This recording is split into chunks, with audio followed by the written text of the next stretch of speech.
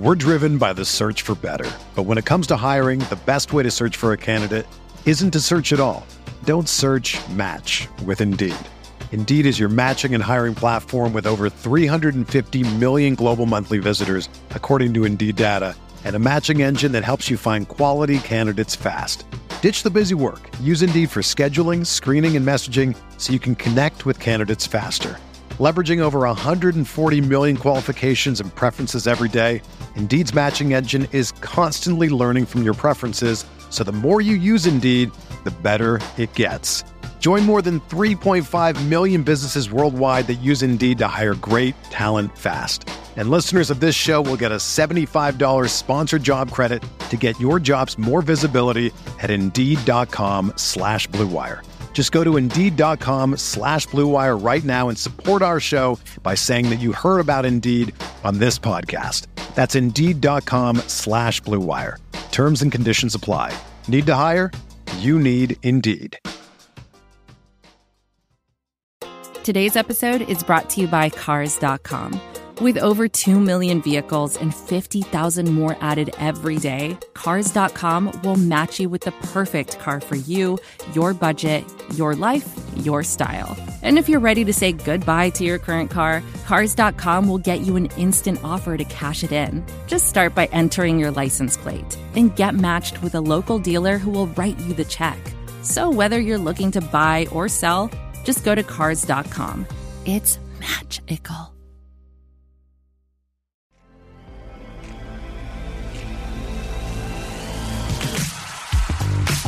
Welcome, everybody. Welcome. Mavs Moneyball Radio podcast. I am your host, Jeffrey Cooperstein. A lot of stuff been going on in the NBA lately. We took a little hiatus here. We'll get to all that. We're going to have a special guest on today. I know I've been teasing this for a while, but we're finally going to have him on. Excited for that. We're going to talk a little draft. We're going to talk a little free agency. Maybe even a little rebranding for the Mavericks. We'll get to all that there in a minute.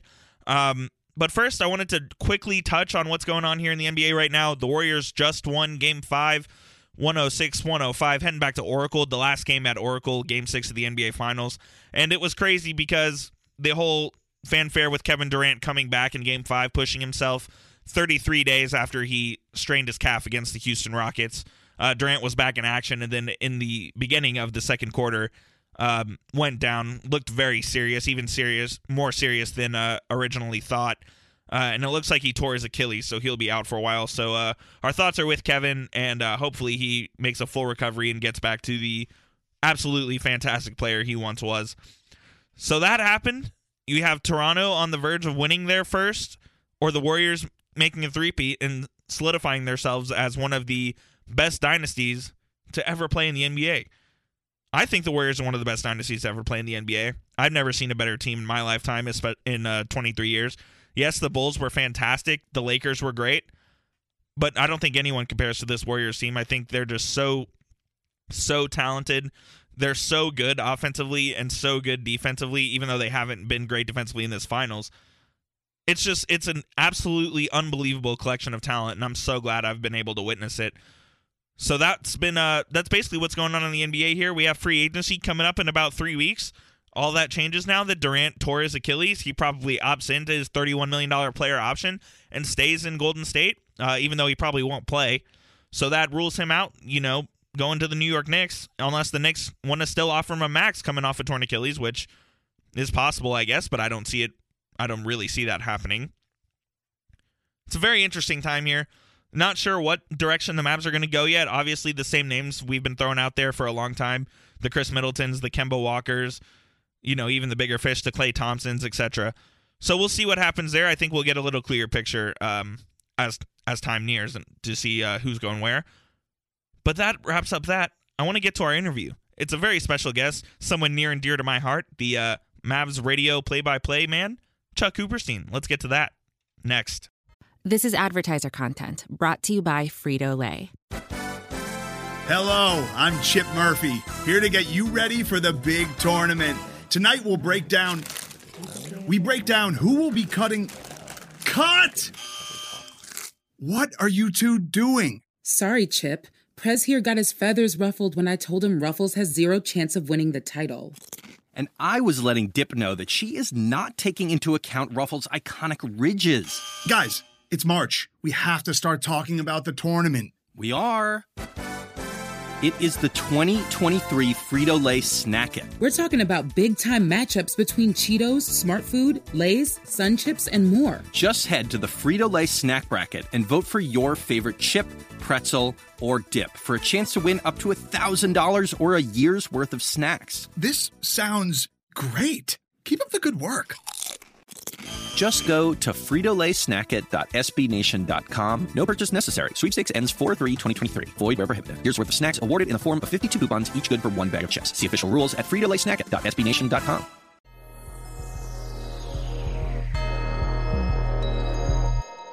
Welcome back, Mavs Moneyball Radio. I am your host, Jeffrey Cooperstein. I'm bringing on a special guest today.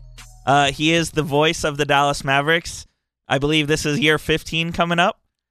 He also happens to be my father, and his name is Chuck Cooperstein. How you doing today, sir? Hello, son. Mr. Jeffrey. I don't think I've ever called you son in 23 years. I don't think so earth. either. No. That caught me off guard there a little bit. Hello, Jeffrey. Hello. How are you? Good to see you. You too. So we don't see each other nearly as much as we should. No, we don't, but we'll work on that. It's the summer here. We had a pretty seismic change in the free agency plans last night as Kevin Durant tore his Achilles. And it basically has changed the whole landscape of what every team is thinking right now. You know, it makes me wonder just how it's all going to come down. I mean, obviously, Durant has a ton of options. He can opt in to his $31.5 million. And that seems the most logical for him. It seems logical, but, I mean, if his agent / business manager gets a sense that, regardless of the length that he's going to be out, which we're all assuming is basically going to be about 10 months to a year, and pretty much means he misses all of next year. Season, he misses all of next year. Are teams willing to go in on him and say, hey, we don't care if you sit the year. You're still 3 years of you, or maybe even 2 years of you, because you have to believe that the contract that he signs is going to have a player out for the last year. So he would miss 1 year, he'd play 2 years, and then he would have a player option to stay for that third year. Which, man, if you're a team that doesn't have Durant and you're a building team, but you think that if you bring Durant in, it could totally change your paradigm, I still think that is a huge gamble to take. Because you just don't know with Achilles injuries. And we've seen DeMarcus Cousins back a year after a year off. He struggled. I mean, very, very in and out. Very much so. Wesley Matthews came back. He came back super fast, and he was okay the first year. He got better, but was never the same. Never the same. The only player that you can honestly say was able to make it back to somewhere near the level he was prior to his injury was Dominique Wilkins. And Dominique Wilkins was an athletic freak for the Hawks when he got hurt, basically in the early 90s. But he then later became an all-star player again. And that's saying something. And maybe Kevin Durant is that exception. He's capable of doing that. He'll always be able to shoot, but will he be able to do all the other things that have made him Kevin Durant? Will he guard? Will he rebound? Will he handle, be able to stop on a dime, pull up, and shoot it? All those things that have made him this unstoppable offensive force. Man, I don't know. And if I'm him, but that's just me, I'm ready to take the sure thing and knowing that somebody loves me at $31.5 million for next year. And it really sucks, too, because he could have, if he stayed healthy, it's perfectly conceivable that he would have been a top 5 scorer of all time. Absolutely. Oh, no question about that. Yeah.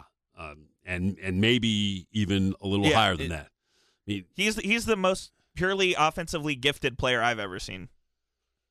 Well, Wilt was for me. Well, I'm 23 years old. Well, yes, we are dealing in different generations, and I'm telling you that Wilt was the most dominant offensive player that this game has ever seen. And really, even Kareem, who had simply the most unstoppable shot that basketball has ever seen. This guy was absolutely unblockable, although Wilt did get it a couple of times. He did.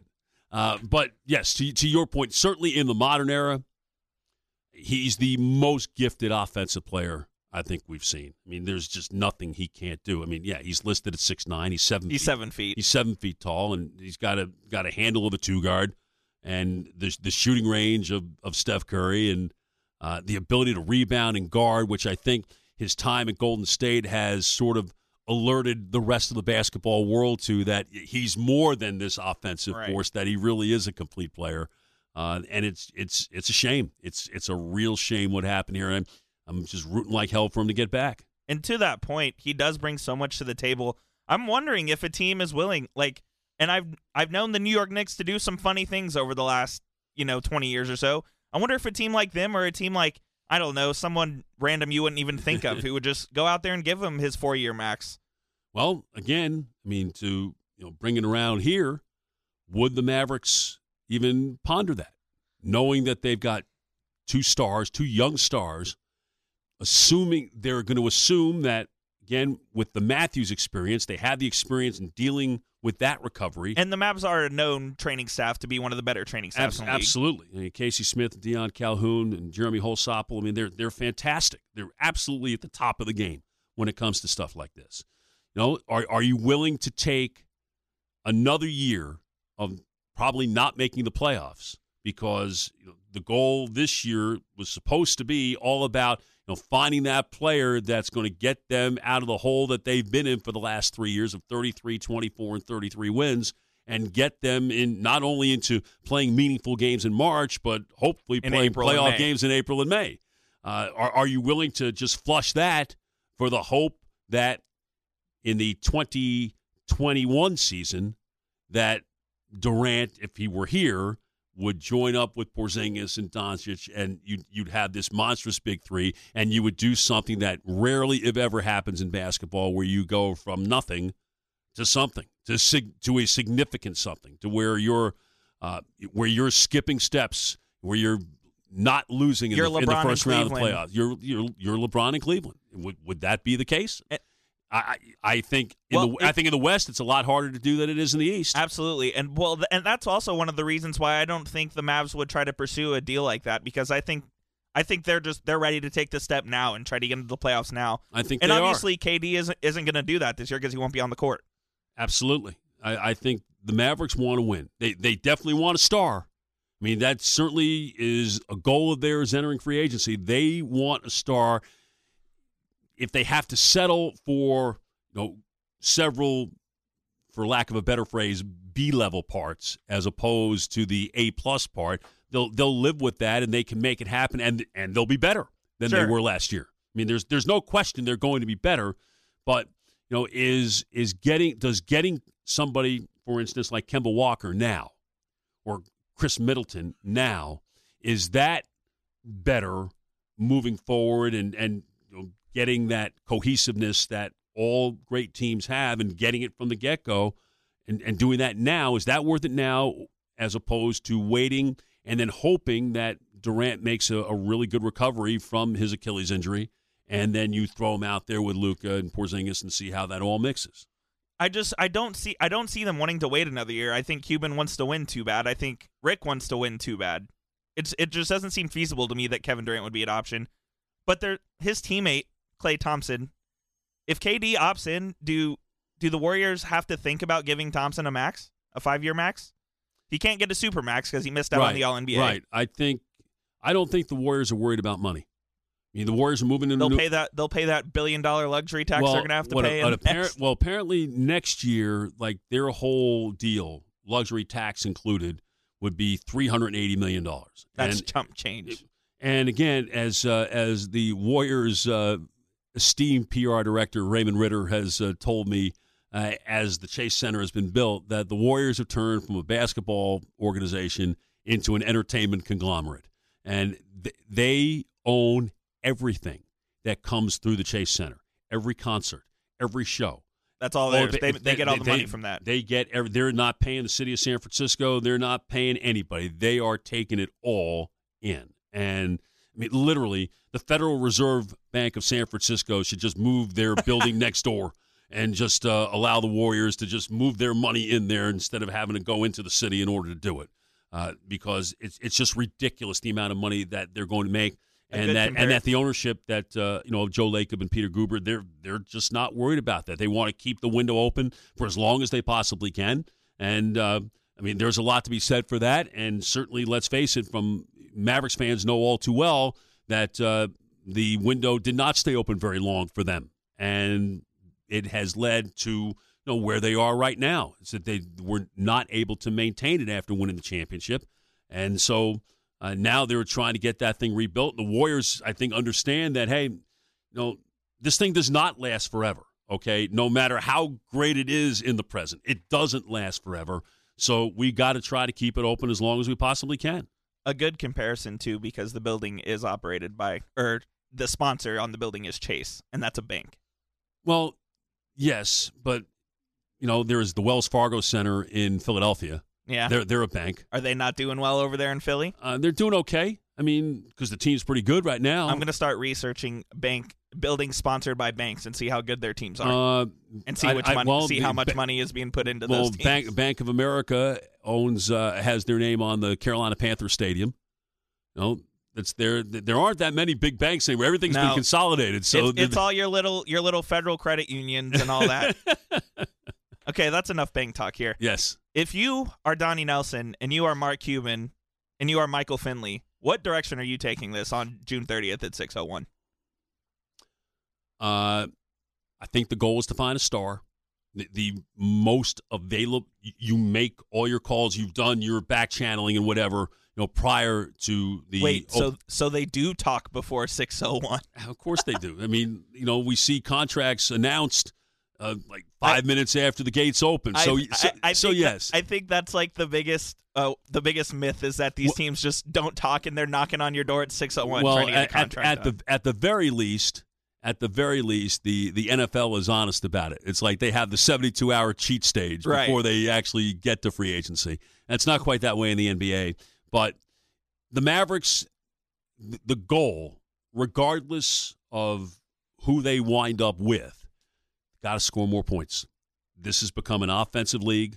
And, yes, like we've seen what Toronto's defense has done to Golden State in the finals, and it's really quite remarkable. But given how the game is officiated, especially the regular season, which is a lot different than how it's officiated in the playoffs. Even though they say that's not the case. Promise you it is. Although, there have been several games here in the finals where there have been a lot of fouls called. Yeah. They've tried to do it. And for the most part, I think the refs have actually been pretty good this series. I don't think there's been one call where you're like, oh my God, that might have cost someone the championship. No, I don't think we've seen that. But, with the first game, there were 53 fouls called. The second game, there were 48 fouls called. There were a bunch called last night. But again, it's everybody's trying to get away with every last thing that they can, and good on the officials for calling that. But back to where we were and away from official talk. Got to find a way to score. Mavericks averaged 108-plus points a game last year. The league average was about 111, and the league average the highest it's been in a long time. The Mavericks for the last 4 years have been a substandard offensive team, been a bad shooting team.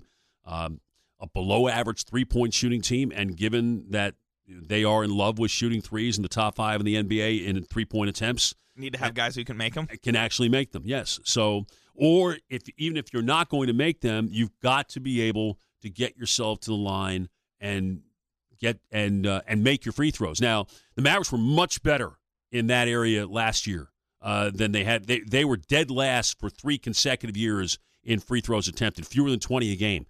They were up at one point in the season. I don't have the number in front of me, but they were at about 20.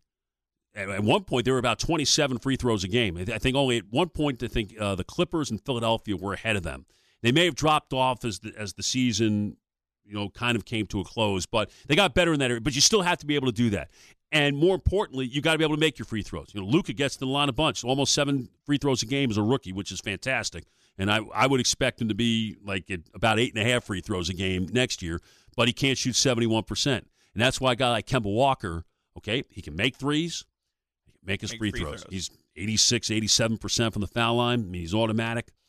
Got to have that. Games are too close. The Mavericks played the 4th highest number of clutch games last year in the NBA, and they were far better last year than they were the year before. They were, I think, they were 20-26 in those games last year, and the year before they were 12-38, and they in New Orleans had played the most games that were clutch games, 5 points or less with 5 minutes or less remaining in the game, and that's why they've had a lot of ping pong balls. Yeah, exactly. I mean, and you got to win those. But you got to win those. What it shows you is, there's not a great margin for error. The games are really quite competitive.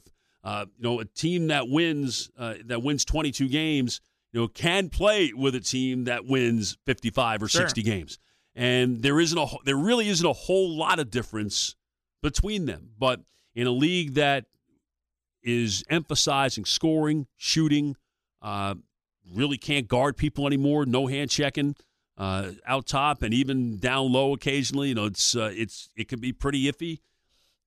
That's the goal. That you've got to find somebody who can score. Preferably it's a wing, but at this point, I don't think it really matters. I don't think it really matters at all. A guy that I would love to see come to the Mavs this year, I don't think it's possible, but a guy like J.J. Redick, who is a knockdown shooter, he's an older guy, but I feel like he fits perfectly what the Mavs need. He can play the 2 or the 3. He can shoot it from anywhere. He'll be able to shoot till he's 60, like Dirk. Well, he's small. I mean, I don't think he's a small forward. I really think he's an off guard, and I think he's staying in Philadelphia on a 1-year deal. He lives in Brooklyn. Yeah, I remember, and he commutes down to Philadelphia for every game, and his wife loves Brooklyn, and he's really happy there. I don't see him leaving. But, I mean, I understand what you're saying just from the pure shooting aspect. Yeah, J.J. Redick getting passes from Luka and Porzingis being able to open up the space for Redick to have nothing but clean looks at it. Yeah, he'd look great here, but I don't think that's very realistic. Just wait till J.J. Redick finds out there's a team in Brooklyn. No, he knows. Yeah, and that team's actually getting better too. Yes, that team's getting exactly. that team is getting better. But yeah, I think I know he's really enjoyed his time in Philadelphia, and he hasn't always played great in the playoffs. But again, you got to find a way to get there. You got to be in it to win it, like they say with the lottery, and same thing with the playoffs. You in the NBA generally order holds. But if you don't get there, then you have no chance. And you don't want to be that team like Phoenix is right now. Stuck in the middle of nowhere. Like Sacramento has been, what Minnesota was before Jimmy Butler got there, and then immediately skedaddled to Philly via trade, where they had missed the playoffs for 12 years in a row. I mean, Sacramento's missed it, 13 straight years now. You just don't want to be that team. And I know, listen, we experienced it here with the Mavericks. The Mavericks went a decade without making the playoffs, and it was miserable. They were the worst team in professional sports in the decade of the 90s. They had the lowest winning percentage in the decade of the 90s. Who wants that? I don't know. My Maverick fandom's been pretty good. They've only your Maverick fandom has been fantastic. They've only missed the playoffs like 4 times in my sports comprehension period. Yes. So that's been good. There's a couple things I want to get to before we get out of here. One thing, the lesser of the player acquisition period, the NBA draft, the Mavericks don't have a first-round pick, but they do have a pick in the high 30s in the second round. Mid-30s. Mid-30s. Yeah. Where do you see them going there? Are they going to try to get a guy like Jalen Brunson who's a quote-unquote rookie veteran who can come in and contribute right away, or are they looking for a project? Well, I think probably somewhere in the middle. You've gone to 2 pretty significant extremes. I think they're looking probably more on the project end. I mean, look, I think there are a bunch of wings that are going to be available in the second round that I'm really curious about. Lewis King from Oregon is one of them. He was a 5-star player out of New Jersey, went to Oregon, and had a fantastic NCAA tournament for them. They got into Sweet 16. He shot 11 of 18 from 3, and he shot about 39% from 3 for the year, and a good free throw shooter. And that's the type of thing that I think that scouts generally look at as translatable. He very much intrigues me. Dylan Windler of Belmont can really shoot it, and I think that's kind of what they're looking for. Isaiah Roby in Nebraska, I know is a name that's been mentioned a lot. I think, again, if you're basically around 6'6" to 6'8" and 205 to 230 pounds and can shoot it a little bit, I think that's who the Mavericks will be interested in. I was shocked I didn't hear your boy Kawhi Noy. That's like your favorite player. I love Kawhi Noy. Kawhi Noy, though, I think he's the kind of guy that needs to be interviewed. He was terrific last year, not very good this past year, was hurt a bunch this year, and from what I was told, was the kind of kid that did not want to play unless he was 100%. And everything takes on meaning in light of what we saw last night. Right. But, when you're playing 82 games or, however many games there are in the G League, I'm not sure how many games, there's going to be plenty of nights where you're not 100%. This isn't college ball where you're playing twice a week. You may, at some point, if you get to a tournament, a Thanksgiving tournament or in a conference tournament where you're playing 3 games in 3 nights, but it doesn't happen very much. More often than not, you're playing twice a week.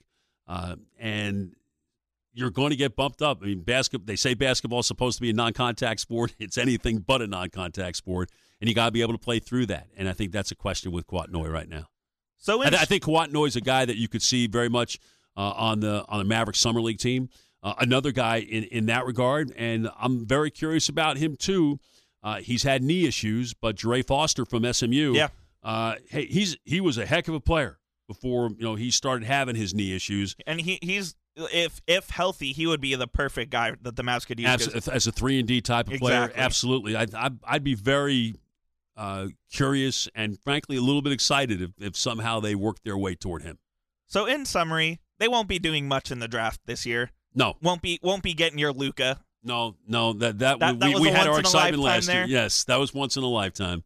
Or just like in the summer of 1998 when the Mavericks traded Robert Traylor to Milwaukee and got some guy named Nowitzki, and we were all freaking out that night because Don Nelson was trying to explain, well, we did this and we traded for Nash and we got Dirk and whoa, just back up and let's go step by step through the whole thing, please, Nelly. And so we had that with Luka, not quite as convoluted as that night in '98, but certainly no less dramatic, no less exciting. He certainly justified the Mavericks' faith in him and justified the excitement that he brought every night to the American Airlines Center. So we're not going to see that this year, but from the Mavericks standpoint, the real fun begins at 5:00 on June 30th. So on that subject of Dirk, what did you know about Dirk when they drafted him? Did you know anything? Had you seen him play in the Hoop Summit? No, I had not seen him play in the Hoop Summit. Had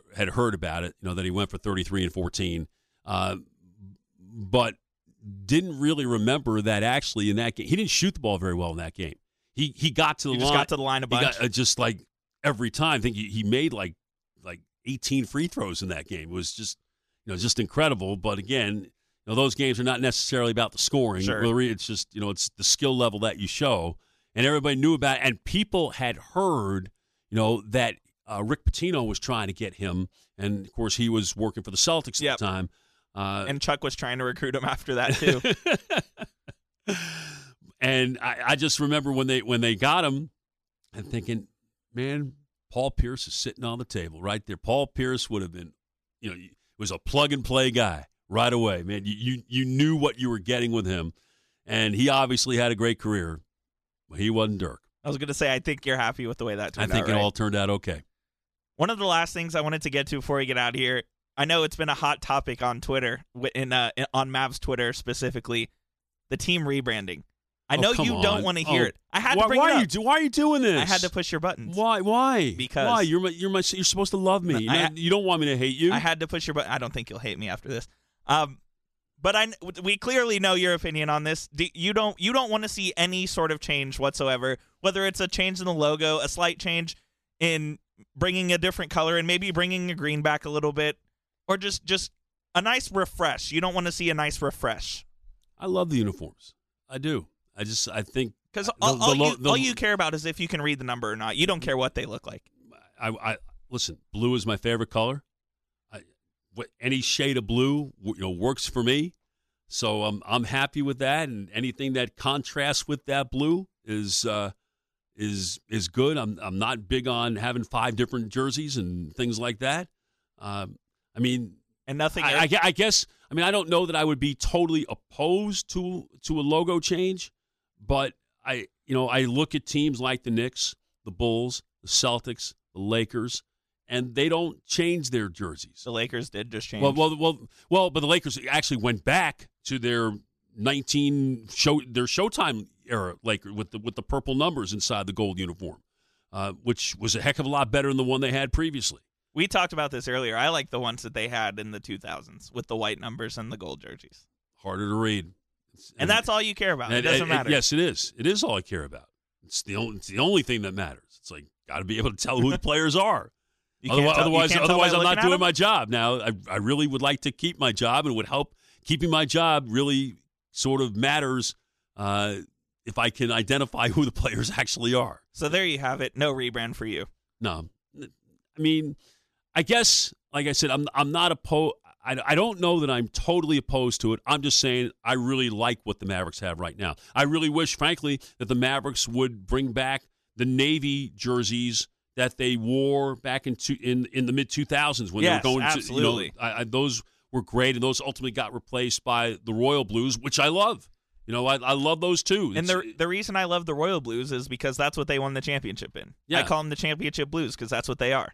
They're great. It's just a great look, and letters, numbers, easy to read. Don't think that the font is dated or anything like that, but timeless, keep it simple, like what the Jazz did with their third jersey and the rainbow court. Well, and now they're putting, and the Warriors did this too, and everybody's putting down extra to spend $100,000 on courts that they may use like 10 times a year. What is that to an NBA team? Well, I mean, every dollar does count. I mean, okay, let's put it this way: not every team is the Warriors, the Lakers, the Knicks. The Mavericks do just fine, but they're not at that level. The Mavericks and Utah certainly isn't at that level. The Mavericks have not changed their court since 2001. I'm convinced of that. I don't think they've actually. Well, no, they have. Yes, they have. They've changed the lanes for sure. They've changed the lanes where it's one color in the lane. There used to be. Yes, you're right. There used to be like black on the side no, but like on the side of the lane, there were lines on the lane, that were the college lane and the NBA lane. And they got rid of that, and it's just one square 16-foot wide deal, which a lot of people do now. So for you, simple is better. Always. I'll show you some concepts after. I've seen some pretty cool concepts that some uniform I've concepts. I've seen concepts that have come on my Twitter feed and what have you, but I can't say that they terribly moved me. And there you have it.